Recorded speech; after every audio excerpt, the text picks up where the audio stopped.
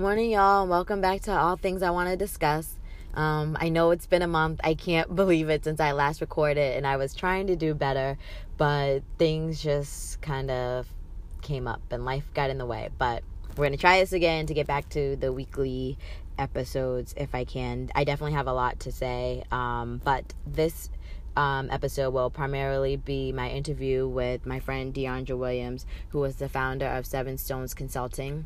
She has an event coming up tomorrow, Saturday, for students and young adults ages 16 through 20 to help them with college and career planning. So I felt like that was more important, and the interview is a little long, so everything else will be shorter. I'm still going to do what's happened since and all things I want to discuss, but those segments will be a lot shorter this episode, and I'll probably revisit some of the things that I want to discuss in the following week's episode, because there's just no way I can really get through everything in 10 minutes or so. So bear with me, and I hope you guys really take the time to listen to the interview. It was a good interview, and, even if it doesn't apply to you, you might know of a student or a family or someone who just needs help making those next steps. So it's a great interview. Again, the event will be tomorrow, Saturday. So, what's happened since? So much stuff has happened. Oh, really? But so many things have happened, but I've kind of thought about 4 things that I really wanted to discuss in this episode. 1, Bill Cosby, found guilty. I'm honestly not surprised. I figured the second time around he was going to get convicted, and it wasn't so much because of the attorney or the prosecutor doing a better job or anything like that. That's not what I thought was going to happen. I really felt like with the momentum around supporting women and being against sexual assault, that I just felt like the second time around he's definitely going to get convicted. I'm not surprised. But I don't think that he's going to die in jail. He's an 80-year-old man, or maybe even older, going blind, legally blind. I just don't see it. And of course they're already saying they're going to appeal. So I just feel like this is going to take, the legal process. He's probably going to die with this hanging over his head, but I just don't see him going to jail. What else? Oh, so there have been some prominent deaths over the last couple of weeks. Winnie Mandela died, and so did Barbara Bush. And it was just interesting because, I know these ladies you know what I mean. I know of these ladies from since I was a kid, for different reasons. And it just was interesting to see people in their comments and what they posted. I really had no idea. I take that back. I shouldn't say no idea. I didn't think that people would bring up controversy surrounding Winnie Mandela. What possibly, you might not agree with her tactics, but really what possibly could you say about someone who was an anti-apartheid activist? And I was just surprised to seeing people post that, we're not going to discredit her, we're not going to defame her, or anything like that. And I'm wondering, who is doing that? But I guess, somebody has something to say about everyone. So I guess I really shouldn't be surprised. And the same thing with Barbara Bush, although I can kind of understand that a little bit more. But, it just really made me think about how, as we get older, really looking at the legacy of people who we may have first come in contact with when we were younger, and not really understanding the ramifications of the things that they were doing. And how it had impact on our families, on society. So I just thought that was really interesting to see how people felt differently about these 2 women. And some people wanted to honor them and some people didn't. Mark Zuckerberg and Congress.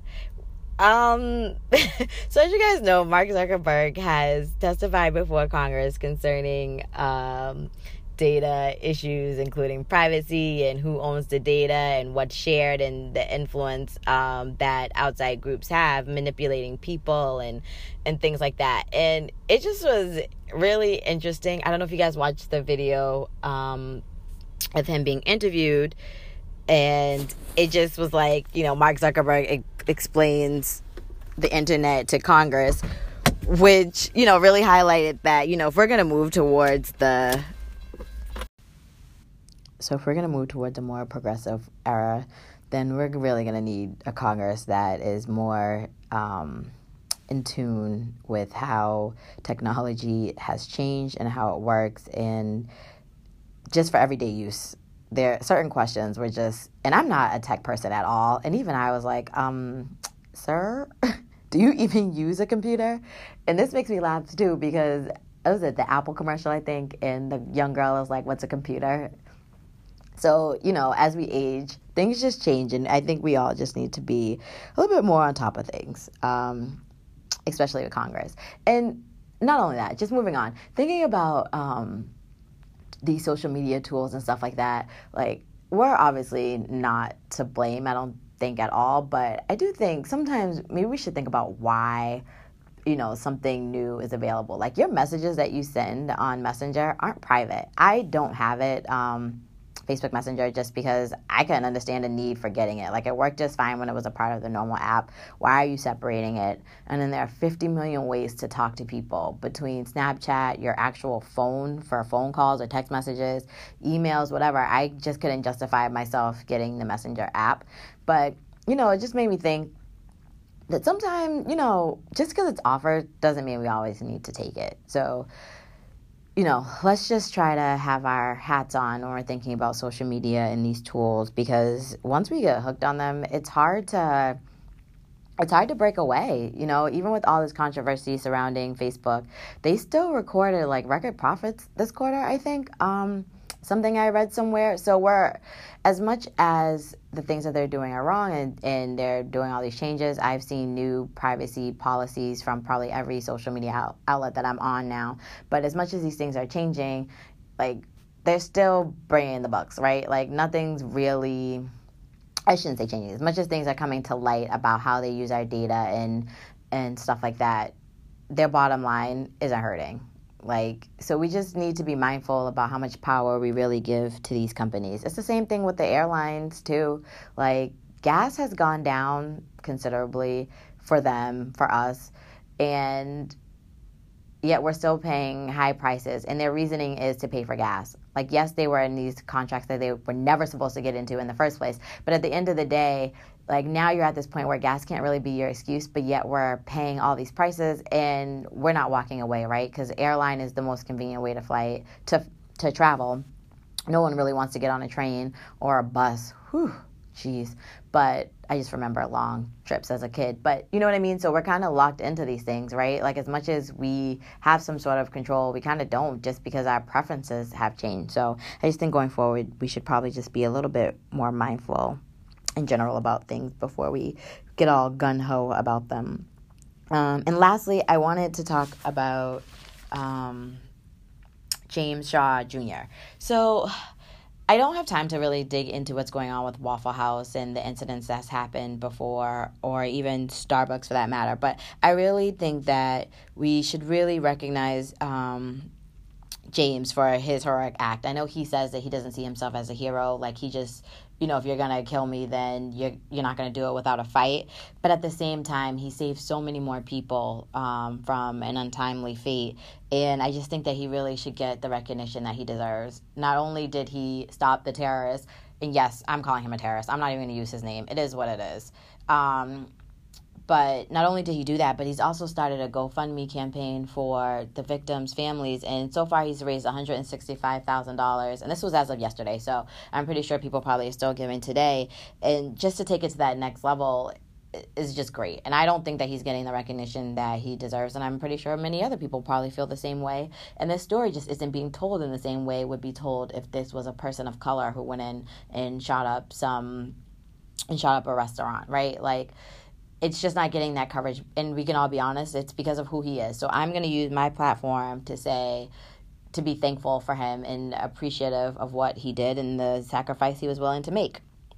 So next up will be my interview with Deandra for the Spotlight, so stay tuned. Hi everyone, welcome back for the spotlight. As I've told you, I was going to have my first guest join my next episode, and I am lucky enough to have my friend Deandra Williams as my first guest today. She is going to talk to you guys about her company Seven Stones Consulting and their upcoming event, My Next Steps College Career Planning. Deandra is the current director of high school volunteers at Cambridge School Volunteers. She has her MSW from Columbia University and a BA in business from the University of Hartford. So, Deandra, why don't you introduce yourself to my listeners and talk to them about Seven Stones and why you started the consulting practice?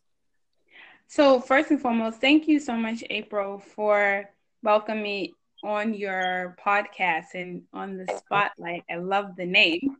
Um, and then I'm just really honored to just want to be your first guest, but also to even be thought of to talk about the significance and importance of preparing young people, and most importantly, having parents and guardians for the most part play a huge role in being a part of the process.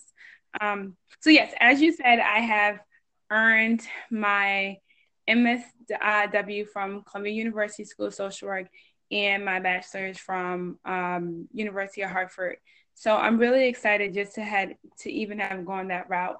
And some people ask me, "Oh, you got your bachelor's in business, and then all of a sudden you change and decided to get your master's in social work." And no, there was no mind change. There wasn't anything that caused me to change my path. Ultimately, I've always been a huge fan of creating access and creating generational wealth, particularly for communities and people of color. Growing up in Roxbury, I often saw a lot of the different things that were stopping people from being able to grow and to be mobile. And so oftentimes, you know, I've always thought like it would be better if, people have access to jobs. If there weren't like so many different and obstacles in place that would prevent people from getting to where it is that they need to be. Um, so I always kind of like saw these things when I was a little girl, and it just kind of always bothered me, to be 100% honest. I sometimes tell the story, but not always. But I also remember just like walking in the street because I never like walking on the sidewalks because they were always dirty, and that used to irritate me.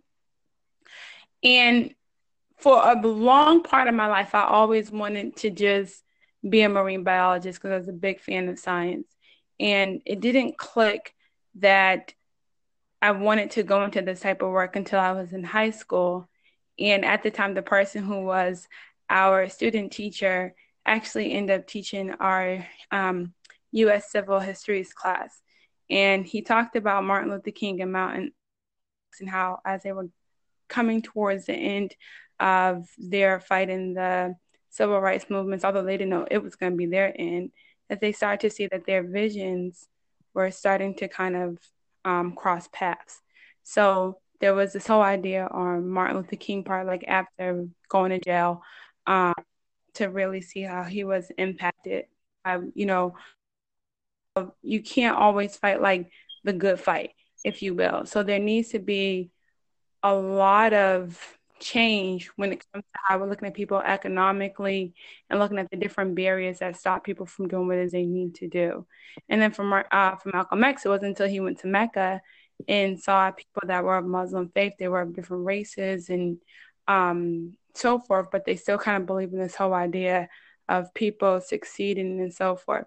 So he still was in the fight for the most part for people of color, particularly Black people, to have access, but also looking at different ways you can really do that. So their visions start to kind of become as one. And then I never forget, we watched a documentary of the Robert Taylor homes in Chicago, and how the Tower projects basically simulated prisons. And the whole concept and idea of like how they would go home, but it would look like a prison. So they would walk through walk like the um, fence hallways, and then they would end up going to school, and then they were going through metal detectors.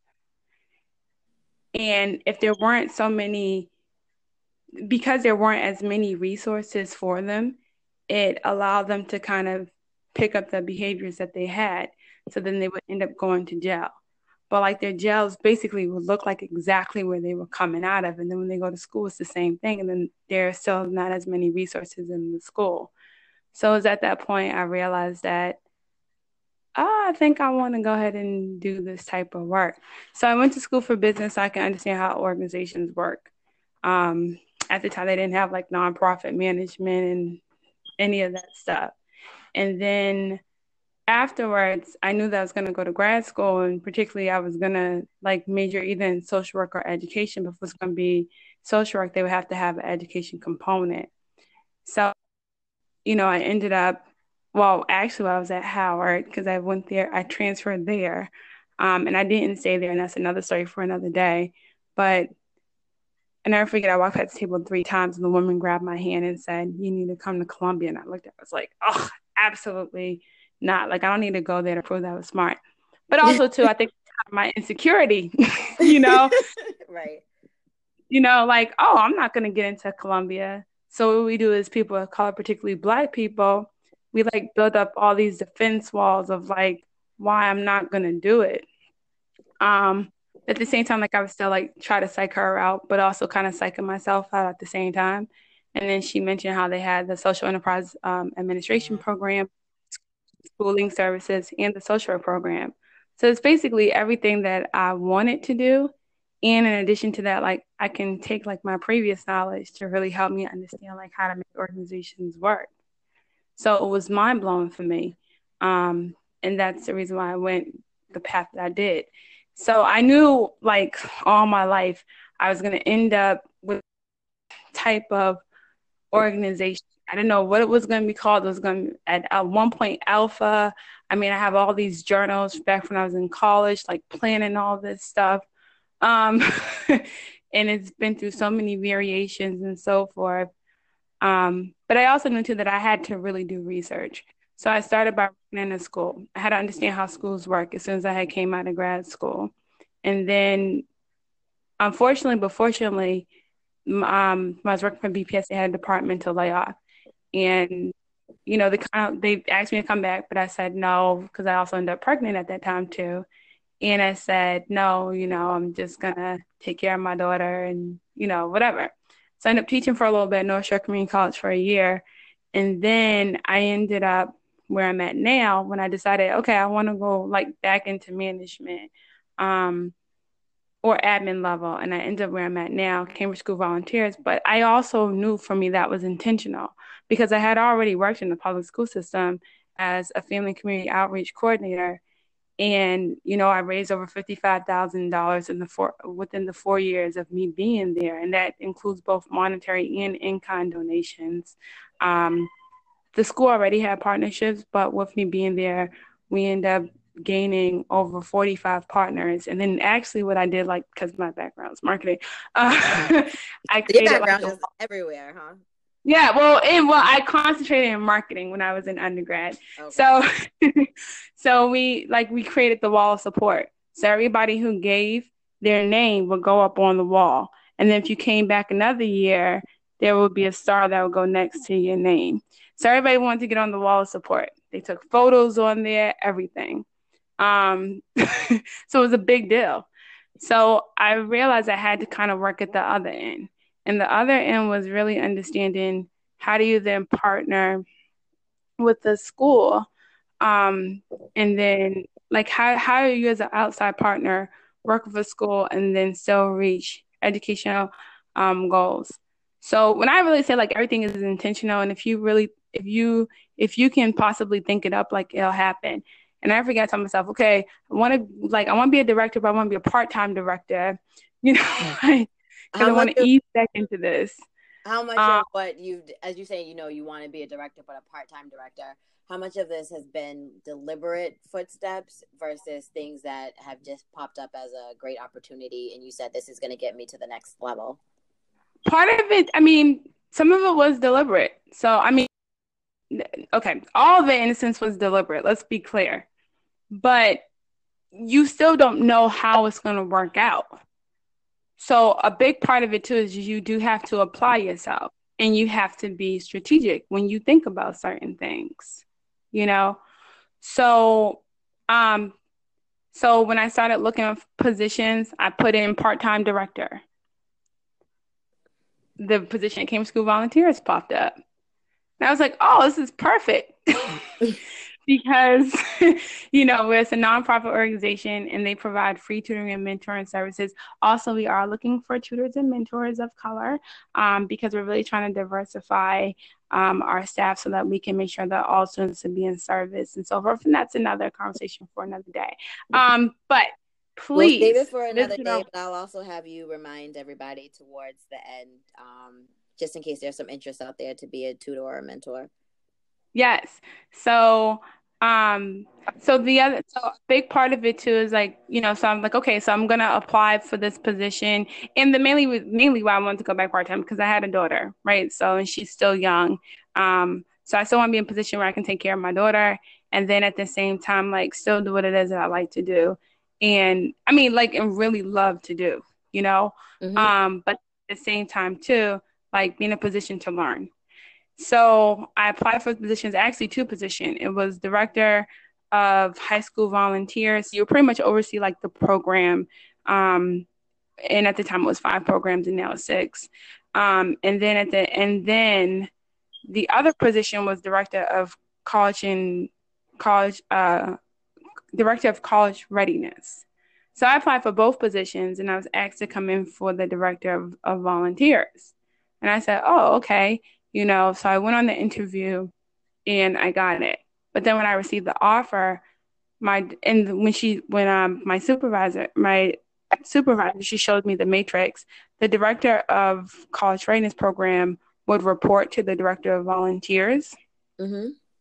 But when I received the offer, she asked me to be director of both. And that to me was like, wow, it was mind blowing. I wasn't necessarily expecting that, but at the same time, it was really, so just being in the position, the things that we've been able to do and to grow with it. One, like I was able to really help them develop, which was like part of being on board it, to develop a system, like a database system to collect volunteers information so we can really look at that for recruitment purposes, just also to evaluate quality of program, track who's coming in and out the building. So that's more for policy purposes and things of that nature. But then also just to have information for just different events and things it is that we offer. So that was pretty exciting. That was something that they didn't have before. But then in addition to that, I was able to build other databases to really look at our programs and see what are some things we're doing. But on the college career mentoring side, and now it's called college career mentoring side. Again, at the time it was called readiness program. A big part of it was working with the young people and talking with them. So my first year there, I really stressed the importance of scholarships because I'm a scholarship recipient. So I received the Gates Millennium Scholarship. Didn't know I was going to get it at all. I just happened to apply and found out the week before I was going to go off to college that I was awarded this scholarship. Literally the week before I was supposed to go off to school. And it's because they had the wrong address. But at least you got it. That's all that matters. But when I said like extremely blessed, like I knew I was a finalist, but I didn't know that I actually was awarded it until the week before I was supposed to go off to school. So that to me was like mind blowing, so really stressing the importance of like the scholarships and like why it's really important to really help students with that piece. So granted, they were already doing that, but we brought it up to another level, particularly because the school that we service is Cambridge Region Latin School. They have like a local scholarship database. So there's over 250 scholarships in there that were big amounts of money. A lot of the students that can actually qualify for the scholarships don't actually apply for them. But it's a lot of times people, I remember when I was an undergrad, like, yes, there's this big database. High school. Well, I know you're talking about high school, but I'm just the point of like all these scholarships are available and students, one, they don't apply, but a lot of times people don't apply because they don't even know it exists. So the fact that they're letting them know this is there and pushing them to do it is really good. And that, you know what I mean? Like it was mind boggling the amount of scholarships that were offered that we had no idea was there. And then when we tried to say, someone come down from the office and talk to us, they're like, oh, we wouldn't do that. So we literally had to put on our own presentation, which was fine. We did the work. But the idea is like there's all these scholarships and opportunities that are out there that people just don't even know about. So the fact that you guys are out there doing that is really great and commendable, and I'm sure very greatly appreciated by the recipients. Yeah. And so, and I'm sorry, April, but yes, yeah, so and I'm really sorry because when I said like, oh, I was talking about like high school, that was me not fully listening, so I apologize. But then the other part of it too is just that like so that was one part of it. So we really stressed that like all the students who came in for our services, because for all of our out of school time services, they're all student self-identified. So they're not, I mean, they can be referred by a guidance counselor, sometimes parents, whomever. They will, they'll say, oh, I want my kid to come and do X, Y, and Z. But for the most part, students self-identified for all the services that we offer for after school. And so for all the students who participate in our program, we were really big on like making sure that we let them know that like, listen, we have volunteers who are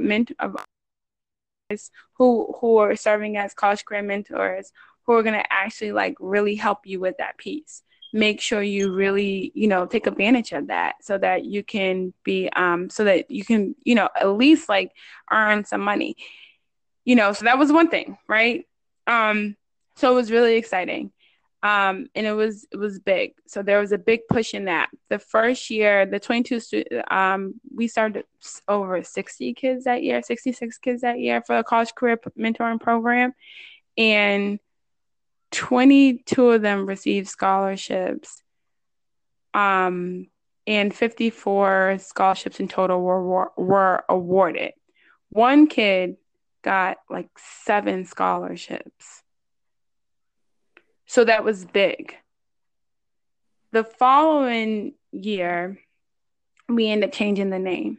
But a big reason why we changed the name was because of conversations that I've had with my mentors, as well as with the students that we serve.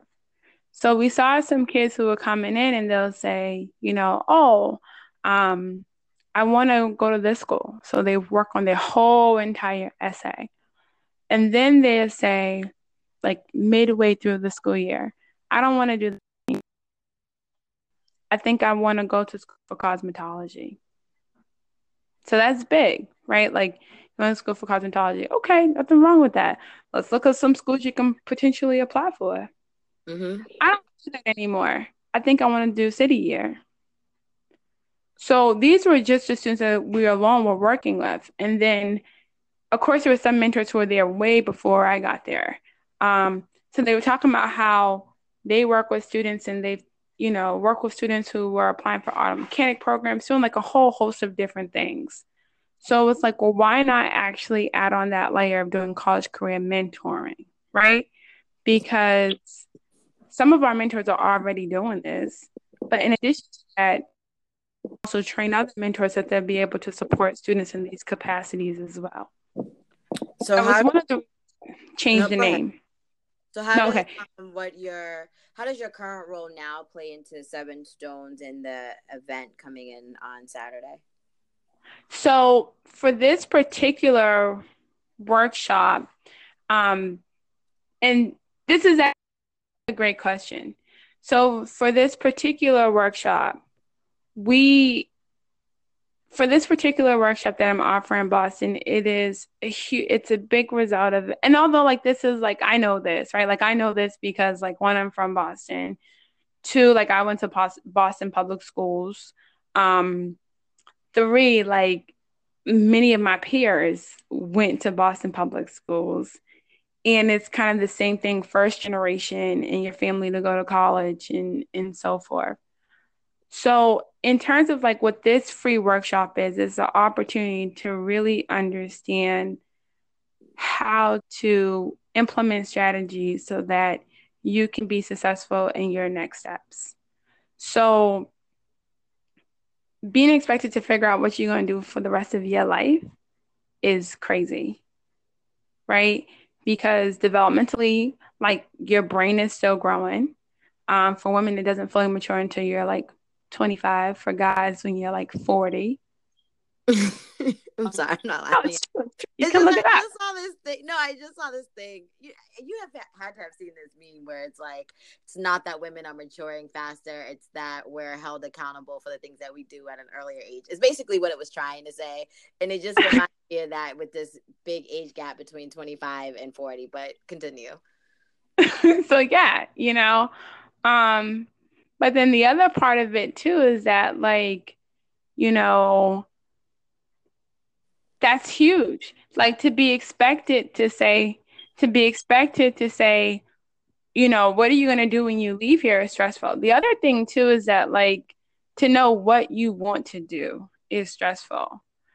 There's no way in the world you can figure out and say, oh, I want to do this. Like I said, for a long time, I wanted to be a marine biologist. Like you couldn't tell me nothing. Like that's what I was going to do, no matter how I ended up in this policy stuff. Like when I did my internships and stuff in high school and all that stuff, I could never get a job at McDonald's, but I'll land an internship for the state house or something. Like that's just what it was for me. No, you're right. It's true. Like I thought I was gonna be a doctor until I actually started watching ER and saw all this blood and realizing that you need to know, what medicine and where to cut someone and all this stuff. So that all went out the window. But yeah, no, really, you don't know what you want. You think you see something, and you might know somebody who's in that role, and you really like, what they do, or it's glamorized on television or in a movie, so you think that's what you want to do. And even when I graduated, like I applied for positions all over the place, and it just, industry wise, it was very different, but it all was related to finance and business. But industry wise, it spans practically every industry, and I've been in different things over the years. I was in insurance, and I was in private equity. Now I'm in law. So I completely understand what you're saying about you're expected to know what you want to do, and then you don't. And so I hope for anybody who has a kid who's listening to this, or if a student happens to listen to us, don't worry about not knowing what you want to do right away. Take advantage of programs like this to kind of help guide you on that path. Yeah. And then the other part of it too, so that's just one thing, like, so all those different things is scary, hearing those things from my students. But then the other part of it too is that like, unfortunately, unfortunately, like us as a culture, so me, I'm an African American woman. And us as a culture, we are quick to say, oh, you're 18, so you need to figure it out. But we're not taking to where our children are at. And that's sure. Kids come in stressed out. Like they don't know what they're going to do. Some kids are really on it. Some kids are not. But us, in terms of our culture, we also need to rethink that too. So one, odds are already against us. I just have to be very honest about that. Odds are already against us because when we think about the fact thereof that like our children attend schools where they don't have the most resources, and it has nothing to do with the teachers or anything that's possible. And this is another conversation, but because of just the just resources that they need, period. So some people probably seen what was happening in I believe it was in Oklahoma, how they were showing like how the chairs and things like that were broken. All those different things really impact children's learning. So if you are distracted while you're in school, that means you're missing something. So if you're missing something academically that's going on right there in your class, there's no way you can dot the I's and make the connections when you learn the next thing. So everything that we learn is building blocks. That's how we build our skills. So we're already, to some degree, depends on what schools you go to, you're at a disadvantage, right? That's one disadvantage. But then the other disadvantage too is just being able to have the resources and navigate them. So sometimes we're caught up in this mode where it's kind of like, oh, we're just going to figure it out. But we really have to kind of change that mindset and really figure out what it is that we need to do as a team, because your child is already stressed out, like realistically, trying to figure out what it is they're going to do. It's exhausting. They're filling out applications. They might not even want to go to college, and there's nothing wrong with that. Plumbers make $80,000. I'm afraid for something to break in my house right now. No, I see you. I always say, like, if you find a garbage man, go for it. Like, there are different benefits to every job. With people who ride or people who drive for the MBTA, like, they retire early. Like, there are a lot of benefits to different jobs. So, like, even if Job. we're saying So, $80,000, sometimes it's not even about the money. Sometimes it's just about like other benefits that you get, whether it's timing, especially if you have children, so you might need different hours or whatever. So there are a lot of jobs that you shouldn't just really look at from the outside and think, oh, this is what it's going to be like, when you don't know. Like, take the time to talk to somebody, because you'll find out a lot about what they do. A lot. and you find out a whole lot, and it's just really interesting. So that's the other part of it too, is bringing the parents into the conversation and to be a part of that. And that's not to say that parents aren't involved, because I have two sisters.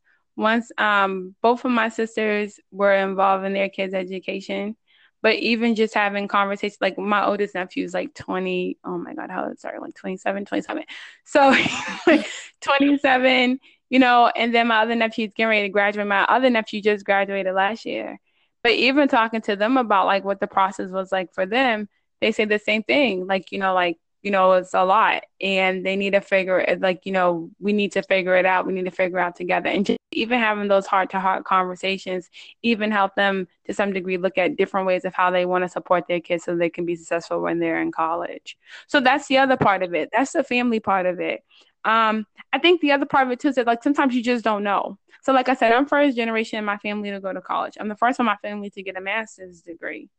So for me, I knew nothing about financial aid. My sister worked in the financial aid department when she was in school, and she told me like certain things, but then also financial aid looked very different for me because I decided to go to school out of state. Luckily for undergrad, like, free ride. Um, for graduate school, the Gates Scholarship didn't cover that. Well, not for my program. Certain programs they covered it, but not particularly for my program. So when it came down to sign off on loans, like I'm like, well, I'll pay it back. I know I'm gonna get a job because I went to Columbia. And sometimes, I mean, it means something, but it don't. You know what I mean? It just really depends, and just, being honest. Um, but the bigger part of it too is that, like, I still have a lot of debt. So my debt is going to be forgiven because of the loan forgiveness program. But a portion of my debt is not going to be forgiven. And the reason why is because I took out a private loan because I wasn't educated on that piece. So I'm stuck with paying, honestly, about $38,000 back. That's a lot of money, you It's know? a lot But of money. my debt in total, I mean, because it's not gone yet, um, is over 100K for grad school. So really understanding, like, what does that mean is important. It's Yeah. really, really, really important. And part of that, in terms of taking that off, it wasn't as explicitly said to me because no, like, financial aid officers can't tell you what to do. But if she would have said, oh, you know what, like, private loans don't get forgiven, then I definitely wouldn't have done it. Yeah. You know what I mean? Like, I wouldn't have signed off on it.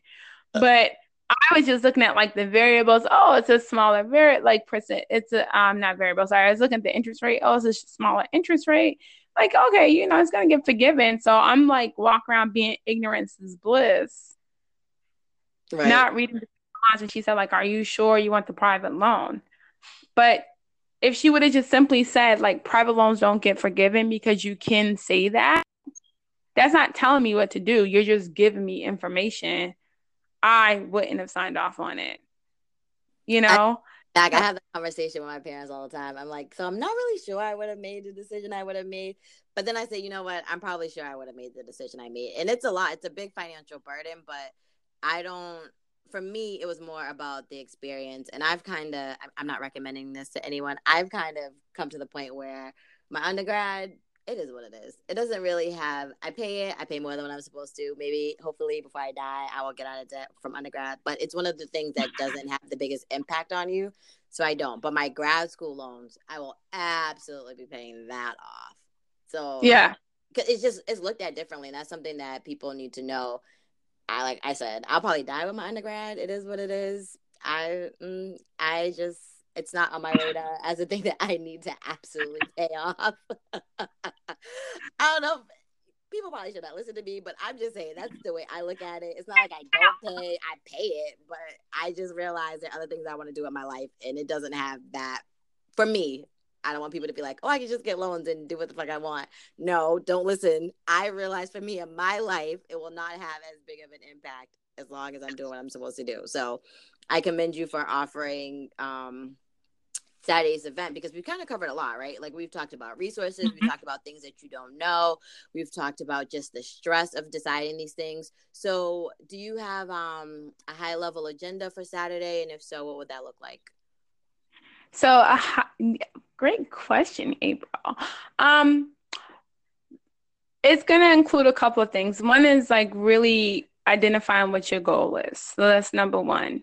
And this event is intended and wholeheartedly for young people to come with their parents or guardians. And I say guardians because sometimes some people parents are not because it might not be their parent that's their caretaker.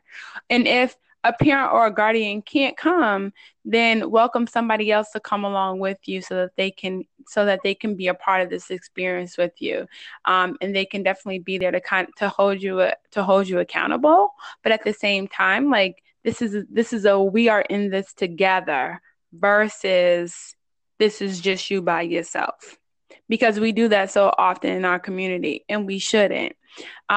So the first part of it is one, identifying your goal. The second part of it is what is it that you want to do? And sometimes you have no clue about what it is you want to do. That's perfect. Identifying what are the different resources that can possibly get you to the path of where it is you want to go. And then finally, just like brief education on different things resources they should consider, because even if you plan on going to a technical or trade school or something along those lines, you still have to pay. That's not cheap. No, and the reality of it is that no matter what it is that you want to do, have to have some type of education and certification for it. And some of the things that kids tell me all the time is, oh, well, so-and-so did it and they don't have this, they don't have that. Yeah, that is so-and-so's story. But guess how many other people want to be like so-and-so? And the millions of them that are not. Right. And I'm not saying you can't be so-and-so. I 100% wholeheartedly believe that you will be so-and-so. But you need to also make sure that you have a plan, because the person who has the education in that field, they're going to beat you to the punchline every time. So you want to make sure you're on the same go along with it. So that's it. And then just finally wrapping up with like developing their own plan. So that is not, I don't want to give it all away. No, don't give it all away. I just wanted, people to get a sense of what they could get out of from Saturday. So, just really just making, so that's the overall goal of it. So this is 100% again a free workshop, and a big part of this is because I realize that sometimes there's just different things that are going on in different communities. Sometimes you don't get that kind of chance to have somebody you can talk to one-on-one about this, or you didn't know certain things. Like there's certain things I tell kids all the time. They're like, oh, I didn't know that. I'm like, yeah, so now you know what you're going to do. Now, at the end of the day, it's this thing called choice. We as human beings, we all have. But I feel the more informed you are, it allows you to make a better choice. Very true. So you talked about it being free and the agenda for the day. What's the age range and the location? So the age range is 16 to 20. And sometimes people are like, why would you go all the way up to 20? Because some people do not have the opportunity. Oftentimes when people end up kind of leaving high school, they probably didn't have as much information that would have allowed them to really come up with a better plan for what it is that they want to do. So this is kind of an opportunity to really think about what is it you're currently doing now, how you can get closer to achieving your goal. The other part of this is because I do also work at a community college, and there's so many people during the summertime I work at a community college, and there's so many people that I work with, and they tell me, "Oh, I'm doing this, I'm doing that," and when we really like go through like what their plan is as they're registering for classes, and we really go through like a like really like breakdown of like, well, this is what you can do and this is how you can get there. They're really grateful, and they're kind of like, man, I wish I would have thought about all these different things before I left.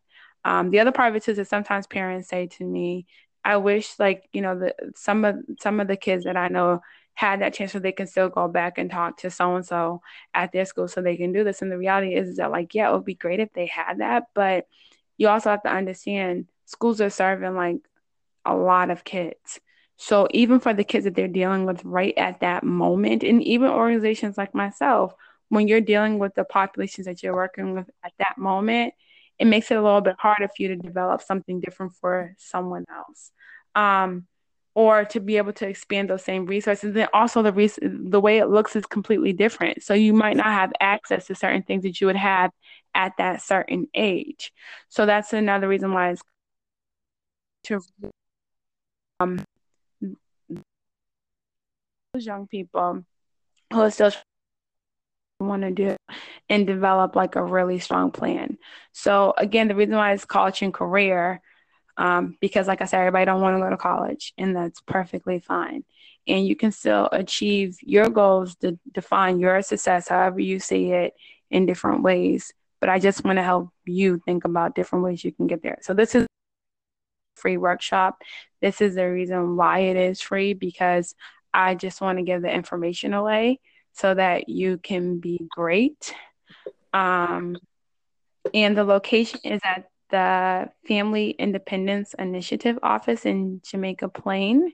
If you go to the Eventbrite, um, you can, and you put in my next steps, I'll give the exact location, and it's going to be from noon to 1:30. You have a packed agenda from noon to 1:30. Oh, I'm going to get it done. I believe you. I know you can. I just know it's going to be high powered and fast paced. Well, and because you're doing a lot in an hour and a half, are you anticipating any type of follow up to this event with participants or a similar event, maybe for newcomers?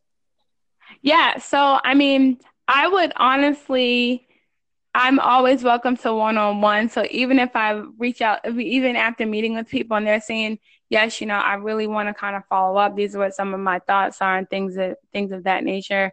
I'm open to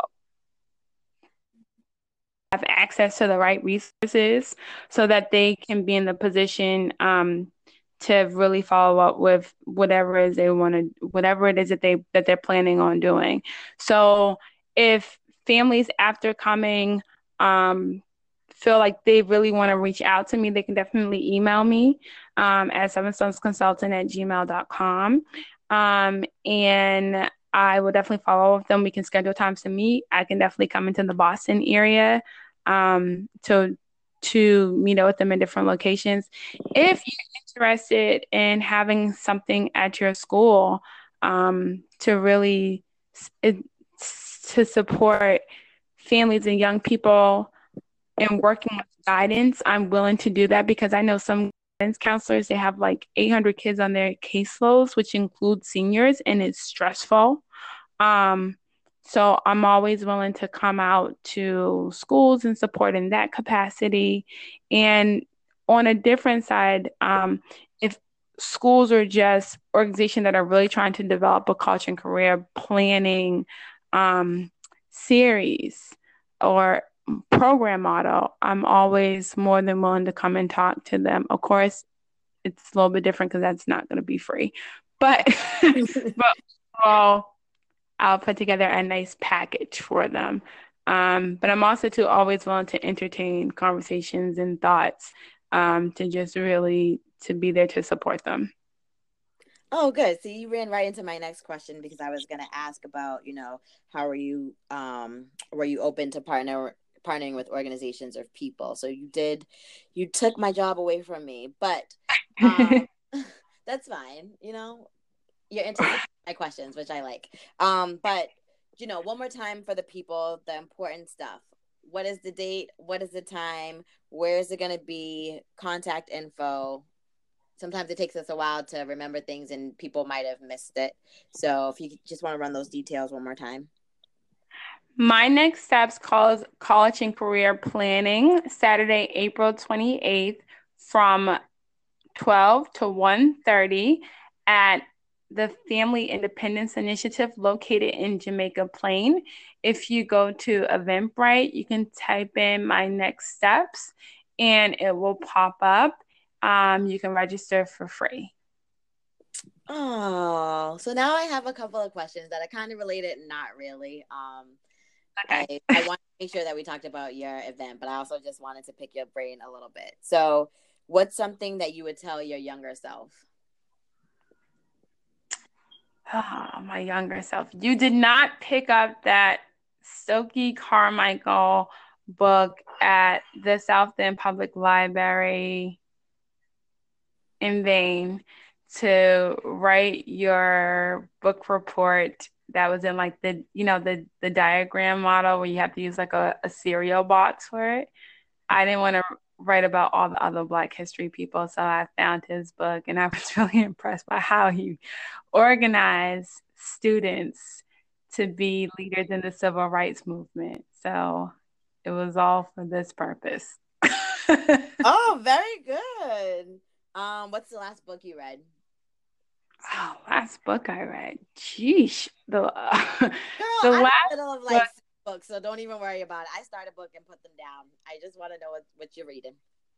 A Hope in the Unseen. Oh, what's that And about?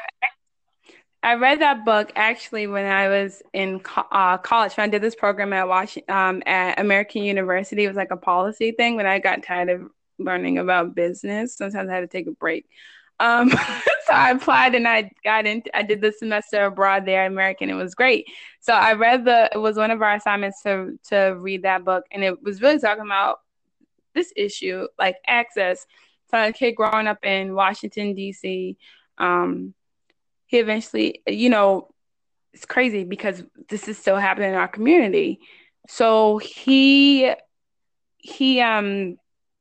father was incarcerated, but he was it's not halfway, but they had I don't know why I can't think of the name right now, so it's kind of frustrating. But like when they can leave and they go back, the work release program. So his father's in the work release program. His parents didn't have a lot of money, all these other different things. And so he really wanted to go to MIT. So he ended up doing like this program where he was at MIT. He didn't think that he was really he didn't think he was excelling as well as compared to his counterparts, although he was smart as heck. But he still felt like he was behind. But he actually ended up applying to MIT and ended up getting into the school. He still talked about like some of the struggles and things that he had to deal with. So he was like overcoming in itself, all those different barriers of entry. So dealing with the factor of that, living in a low income community, being of color, being a Black boy.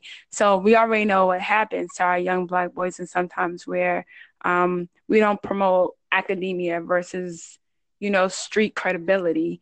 So just looking at kind of those different factors, like it's it's intense.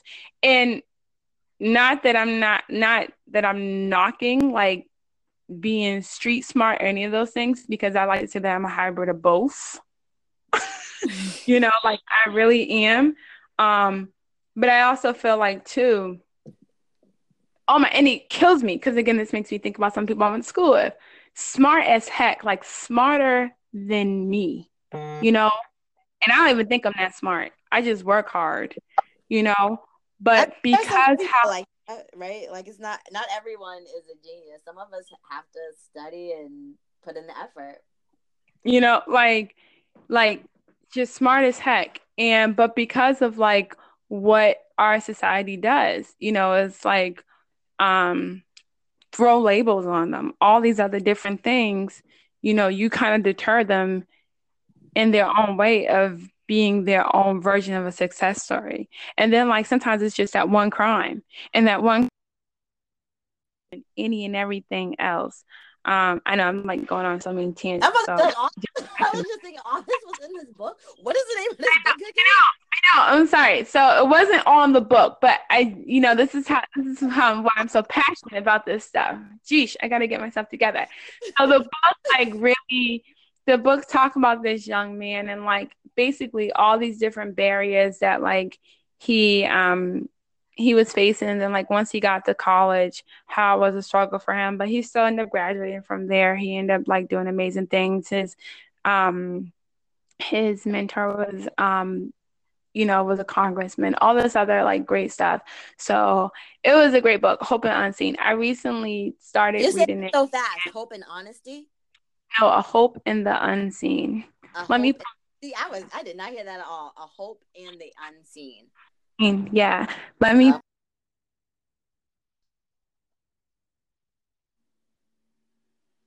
Did I lose you?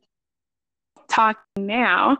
So wait, you reread it recently? Yep, I reread it recently, and it's by Ron Suskind. So yeah, it's A Hope in the Unseen. Okay, very good. And here's for the fun question: macaroni and cheese or potato salad? Macaroni and cheese. I'm not a big fan of like potato salad at all. Ooh. No, I'm just kidding. I struggle between those two. If I have to pick a starch, I'm like, which one is it gonna be? But that's all my fun questions. Do you have any last thoughts that you want to share with the people? It's so funny. My Columbia bookmark is in there. It's so funny. Anyway, sorry.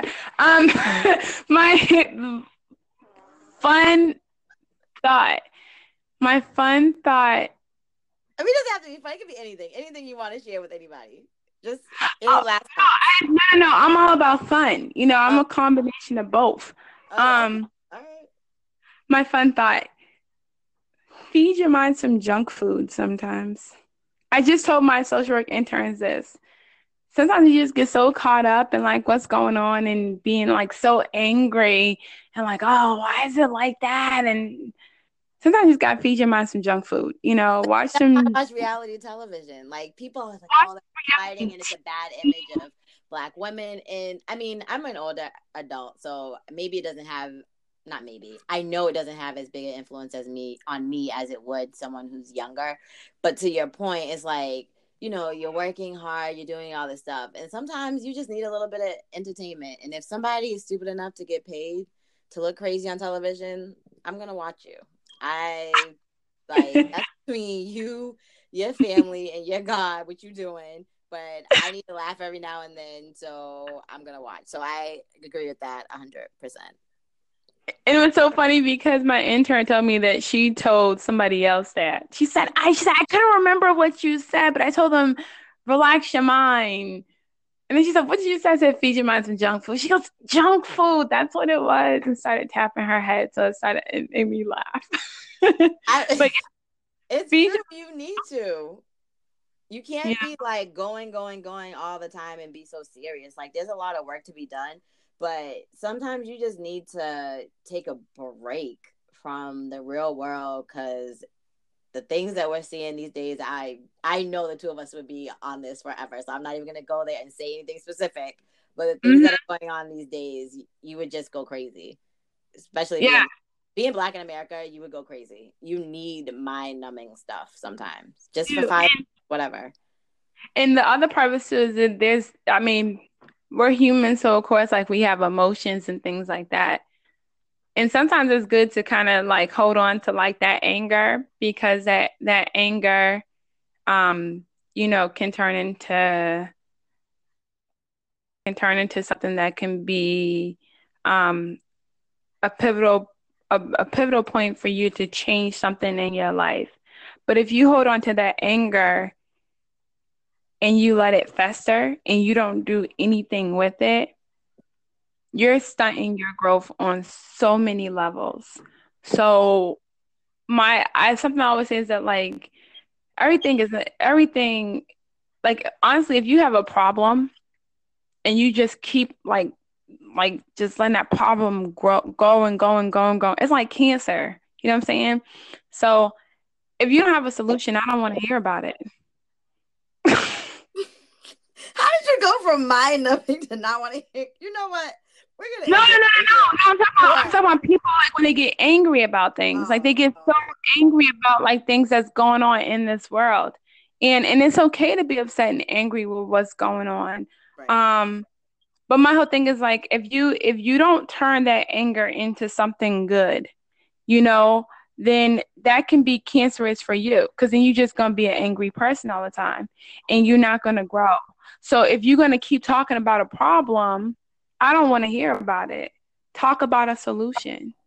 And I'm not saying go out there and start an organization.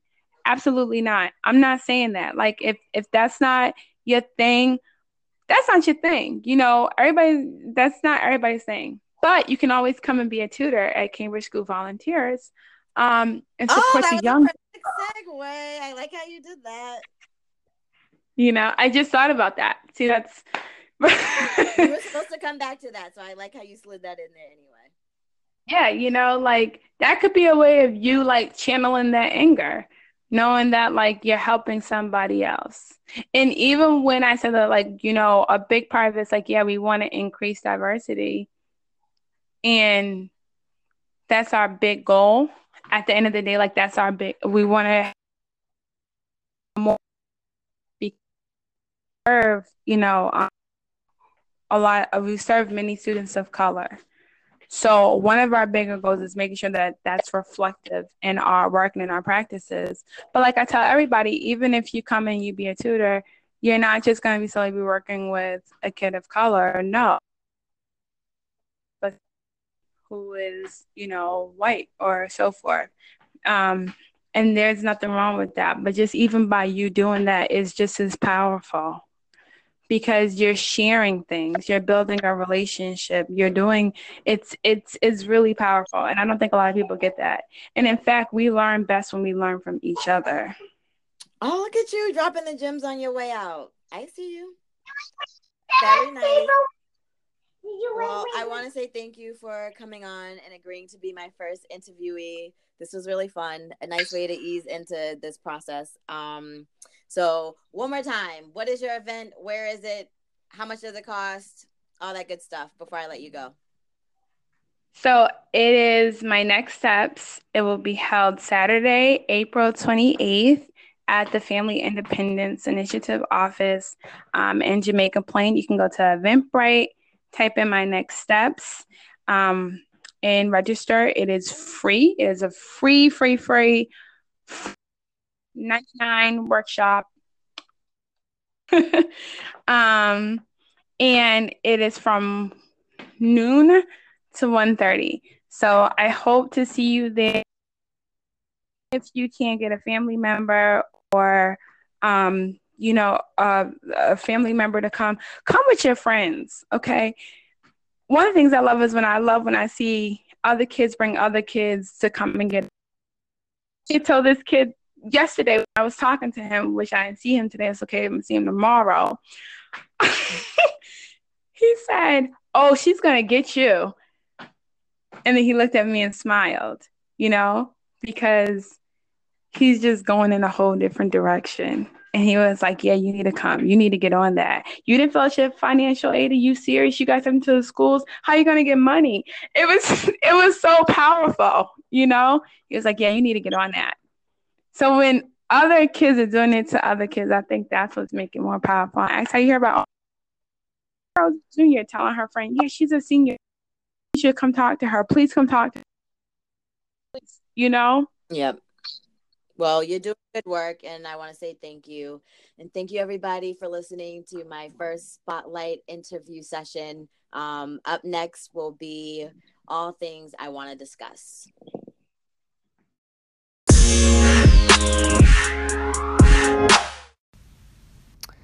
So I'm back with all things I want to discuss. I'm going to start with Shondaland instead of ending with it this time around. I'm not caught up with Grace, so I'm not going to go there. I'll watch the episode this weekend and I'll add it for my next podcast. I will say I have mixed feelings about the ending of Scandal.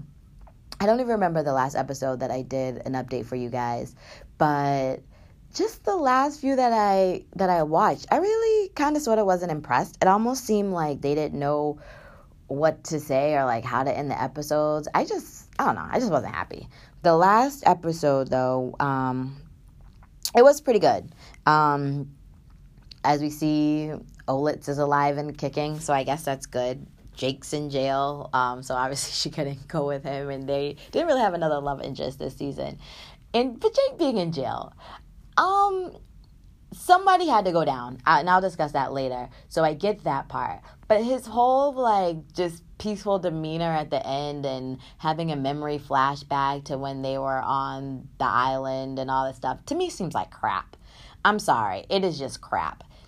In many ways, I feel like he had come to some sort of peace with who he was and what had been going on. You know, at the end, he told Cyrus that he was going to go back home. Like, he was just done, right? He was just done with being everybody's lapdog. And that's partly his own doing. Like, it's not like people were just out there requesting his help. Well, they were. But he also kind of presented himself in a way that's like, I'm here to be used. So it's understandable that that's what happened. Like, if you allow people to think that you're just there to be used, that's what they're going to do. They're going to use you. And it just seemed like he had reached a point where he's like, you know what, this isn't what I want to do anymore, and I need to recalibrate. And so he's just like, I'm going to go home.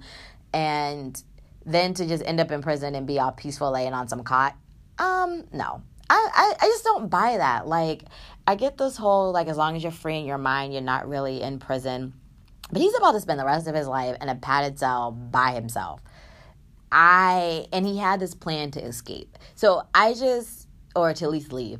I'm not buying it, right? Like, somebody has to take the downfall, and a lot of times it's not the most powerful person. So in this scenario, I'm thinking of Cyrus.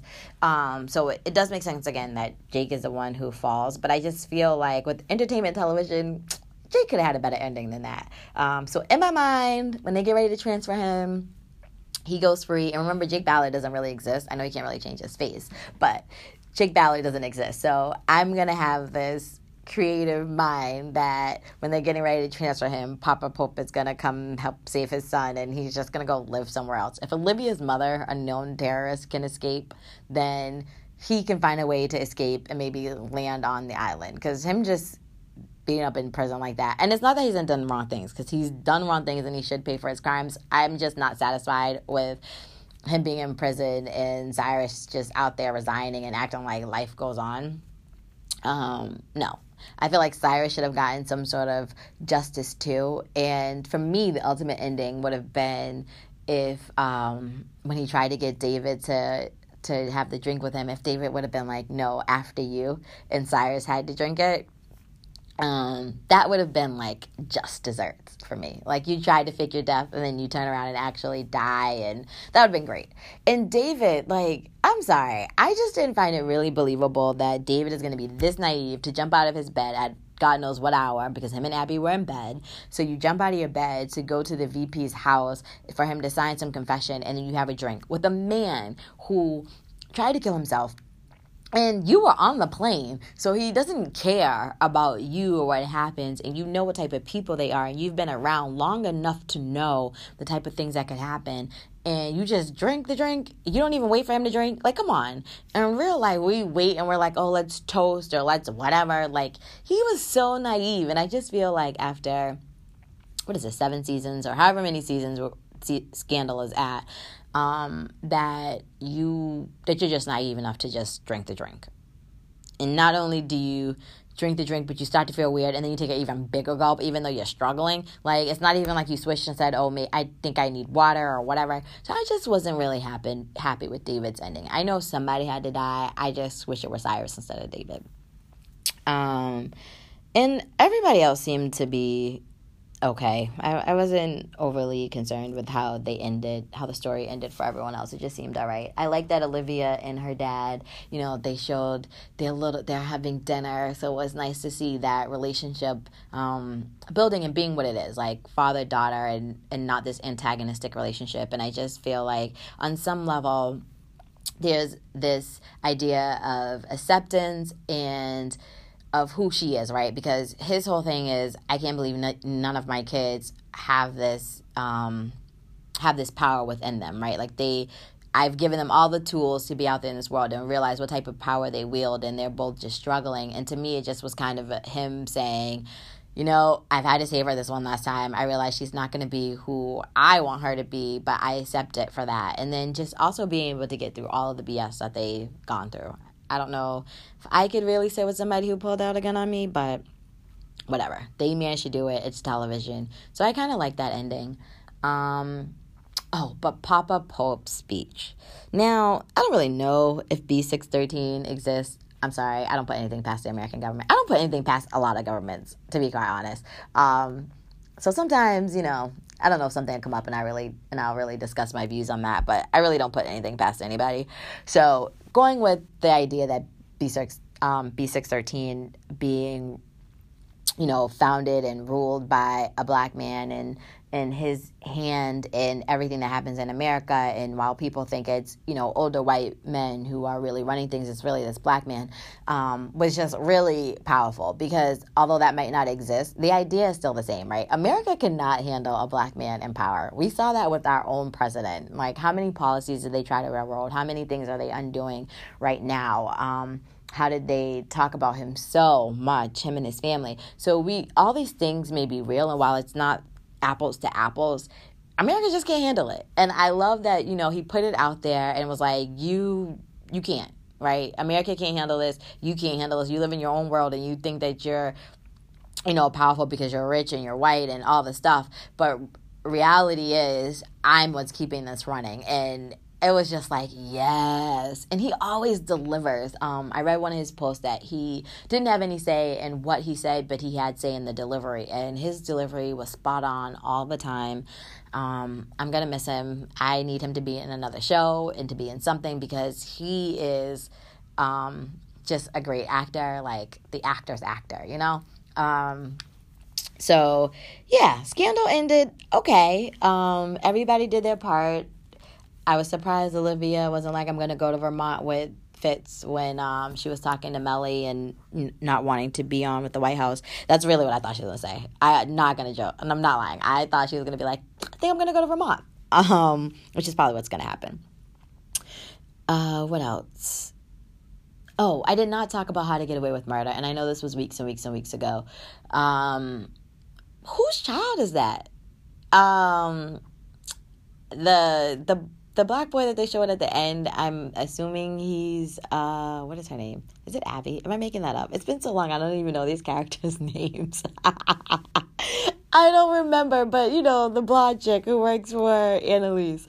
Is it her kid, or is it somebody else's child? I know, Nate was looking into her file and realizing that her kid was still alive. So it seems to be all things are pointing to that's who it is. But sometimes, the obvious isn't really the way it is. I don't think Laurel killed her mom. I don't. I think that's what they want you to think. For some reason, I would just be really surprised. I do think there was a struggle. I do think there's some mystery there, but I don't think that's what happened to her mother. I think realistically, they probably talked about bringing her father down, and there was just a way out. I think that's all that really happened, and it sucks for him because he's gonna spend the rest of his life in jail. But whatever. Being an evil parent, you get what you deserve, and it is what it is. He killed his daughter's boyfriend.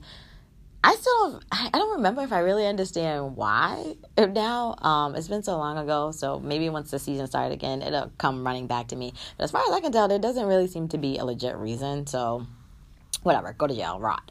Michaela, oh my God. So she is like that person who has it inside of them, and maybe their natural nature is to be evil, and they're really trying to be good. At least that's the way I feel about her right now. I mean, I love her. She's a black woman doing her thing, so I'm always going to be rooting for her or whatever. But I just mean, realistically, her character is one of those people who it's like you're doing more to do good than not. Like, that's where your effort really is, because otherwise you would pick to do the wrong thing. Like, having homeboy deported, I'm sorry. It is bullshit to be saying I did the thing that needed to be done. You don't know. He could just be happy to freaking be alive, for crying out loud. Or there could have been some other thing that they could have used to make sure that he wouldn't talk. Yeah. I just feel like there was some other things that could have been done, and her excuse of I did what needed to be done is crap. Although I love the character development. And I wish that we could see Tegan in coming seasons. I know realistically there's no need for her, but I just like this idea of seeing these powerful black women on the screen and how they interact with each other and being smart. So that's just really cool. Is there anything else I wanted to say? I don't really think so. I'm just waiting to see what happens with Asher. I have some thoughts, but I think I'll save them for next season because they're like, they're interesting. Yeah, I feel like nothing else was really worth mentioning. Karna and Ollie, whatever. Again, you guys know how I feel about them all of a sudden getting married. They have so many issues. Marriage is not the answer, but whatever. Who am I? So yeah, that's all I have for Shondaland. Tiffany Haddish. I don't know if you guys saw the video with her berating the TMZ cameraman. I'm Team Tiffany on this one. Like, people are trying to say, you know, he's not obligated to help you, and just, you know, you're a woman, you could do it too, and all these other things like that. Which I get, although my personal views on that are no. I'm sorry. If you're a man and you're just watching me struggle, put stuff away, you don't even if you don't try to ask for something of me, but you're just watching me, you're whack in my book. It just is what it is. I can discuss this more at another time, but in my book, you're whack. Like, God naturally gave you more upper body strength than what he gave me. And yes, I could do it, but if you're watching me do it, I have nothing to say to you. Like, what type of person are you? Honestly, what type of person are you that you could help someone and you choose not to? And that's what it really boiled down to me. Like, you could help her, but he didn't. And then you want to throw a camera and microphone in her face and ask her questions and expected that she would be like, oh yeah, sure, I'm going to tell you everything you want to know. That's crap. That's just like if someone didn't hold the door for you and you're carrying things and then all of a sudden needed something from you or was going to interview you for whatever reason. Like, you would not be happy. And I just think that people need to remember that and don't put so much on this, oh, she shouldn't expect a man to help her, and oh, she should have packed lighter and all this stuff. It's crap. At the end of the day, he needed something for her, watched her struggle. Like, there's just so many issues around that. I hope he's raising his kids better than that, because in my opinion, he sucks. And good for her for calling him out. What else did I want to talk about? That might be it for now, just because I want to make sure that you guys really get into this interview. Yes. I will cover some other things the next time for next week's episode. But for now, that's all I have. Oh, Kanye. That was the other thing. Yeah, he's going to have to be something I cover again in another episode. I appreciate Kim for sticking up for her man. I think that's what you should do, you know, in public. Whatever. Stand by your significant other. But I just definitely hope there are some home conversations happening where she's like, look, bruh, this ain't it. This ain't how we're going to do things. Like, it's one thing for her to say, you know, I don't agree with what he's saying, or I don't agree with Trump. Like, I don't really care about what you do not agree with. There is something going on there. And it's good that, you know, she's pointing out we need to be careful about how we talk about mental issues and just labeling people as such. Other thoughts on that too, but it's just a good reminder, just so in general we don't throw things around there. So kudos for her for doing those two things. But realistically, girl, your husband got issues, and you just need to be honest with that. And shout out to John Legend for being a real friend. I think I offend people sometimes when I say that you need better friends and all this type of stuff, but there's no way you can go through your life and your friends don't call you out on your bullshit. And John Legend is doing that. I hope it doesn't, you know, deteriorate their friendship, but good for him for calling him out. You have other people who are like, I know him and yada yada yada before all this stuff, but at the end of the day, Puerto Rico is still devastated. So how is he, like, if you can look at Katrina and shout out and, talk to us about George Bush not caring about black people and Puerto Rico is still very devastated and Trump is doing what? Like, yes, they have more power now. I last time I think I did an episode, it was like 85%. It's probably better now. But at the end of the day, the island itself is still struggling.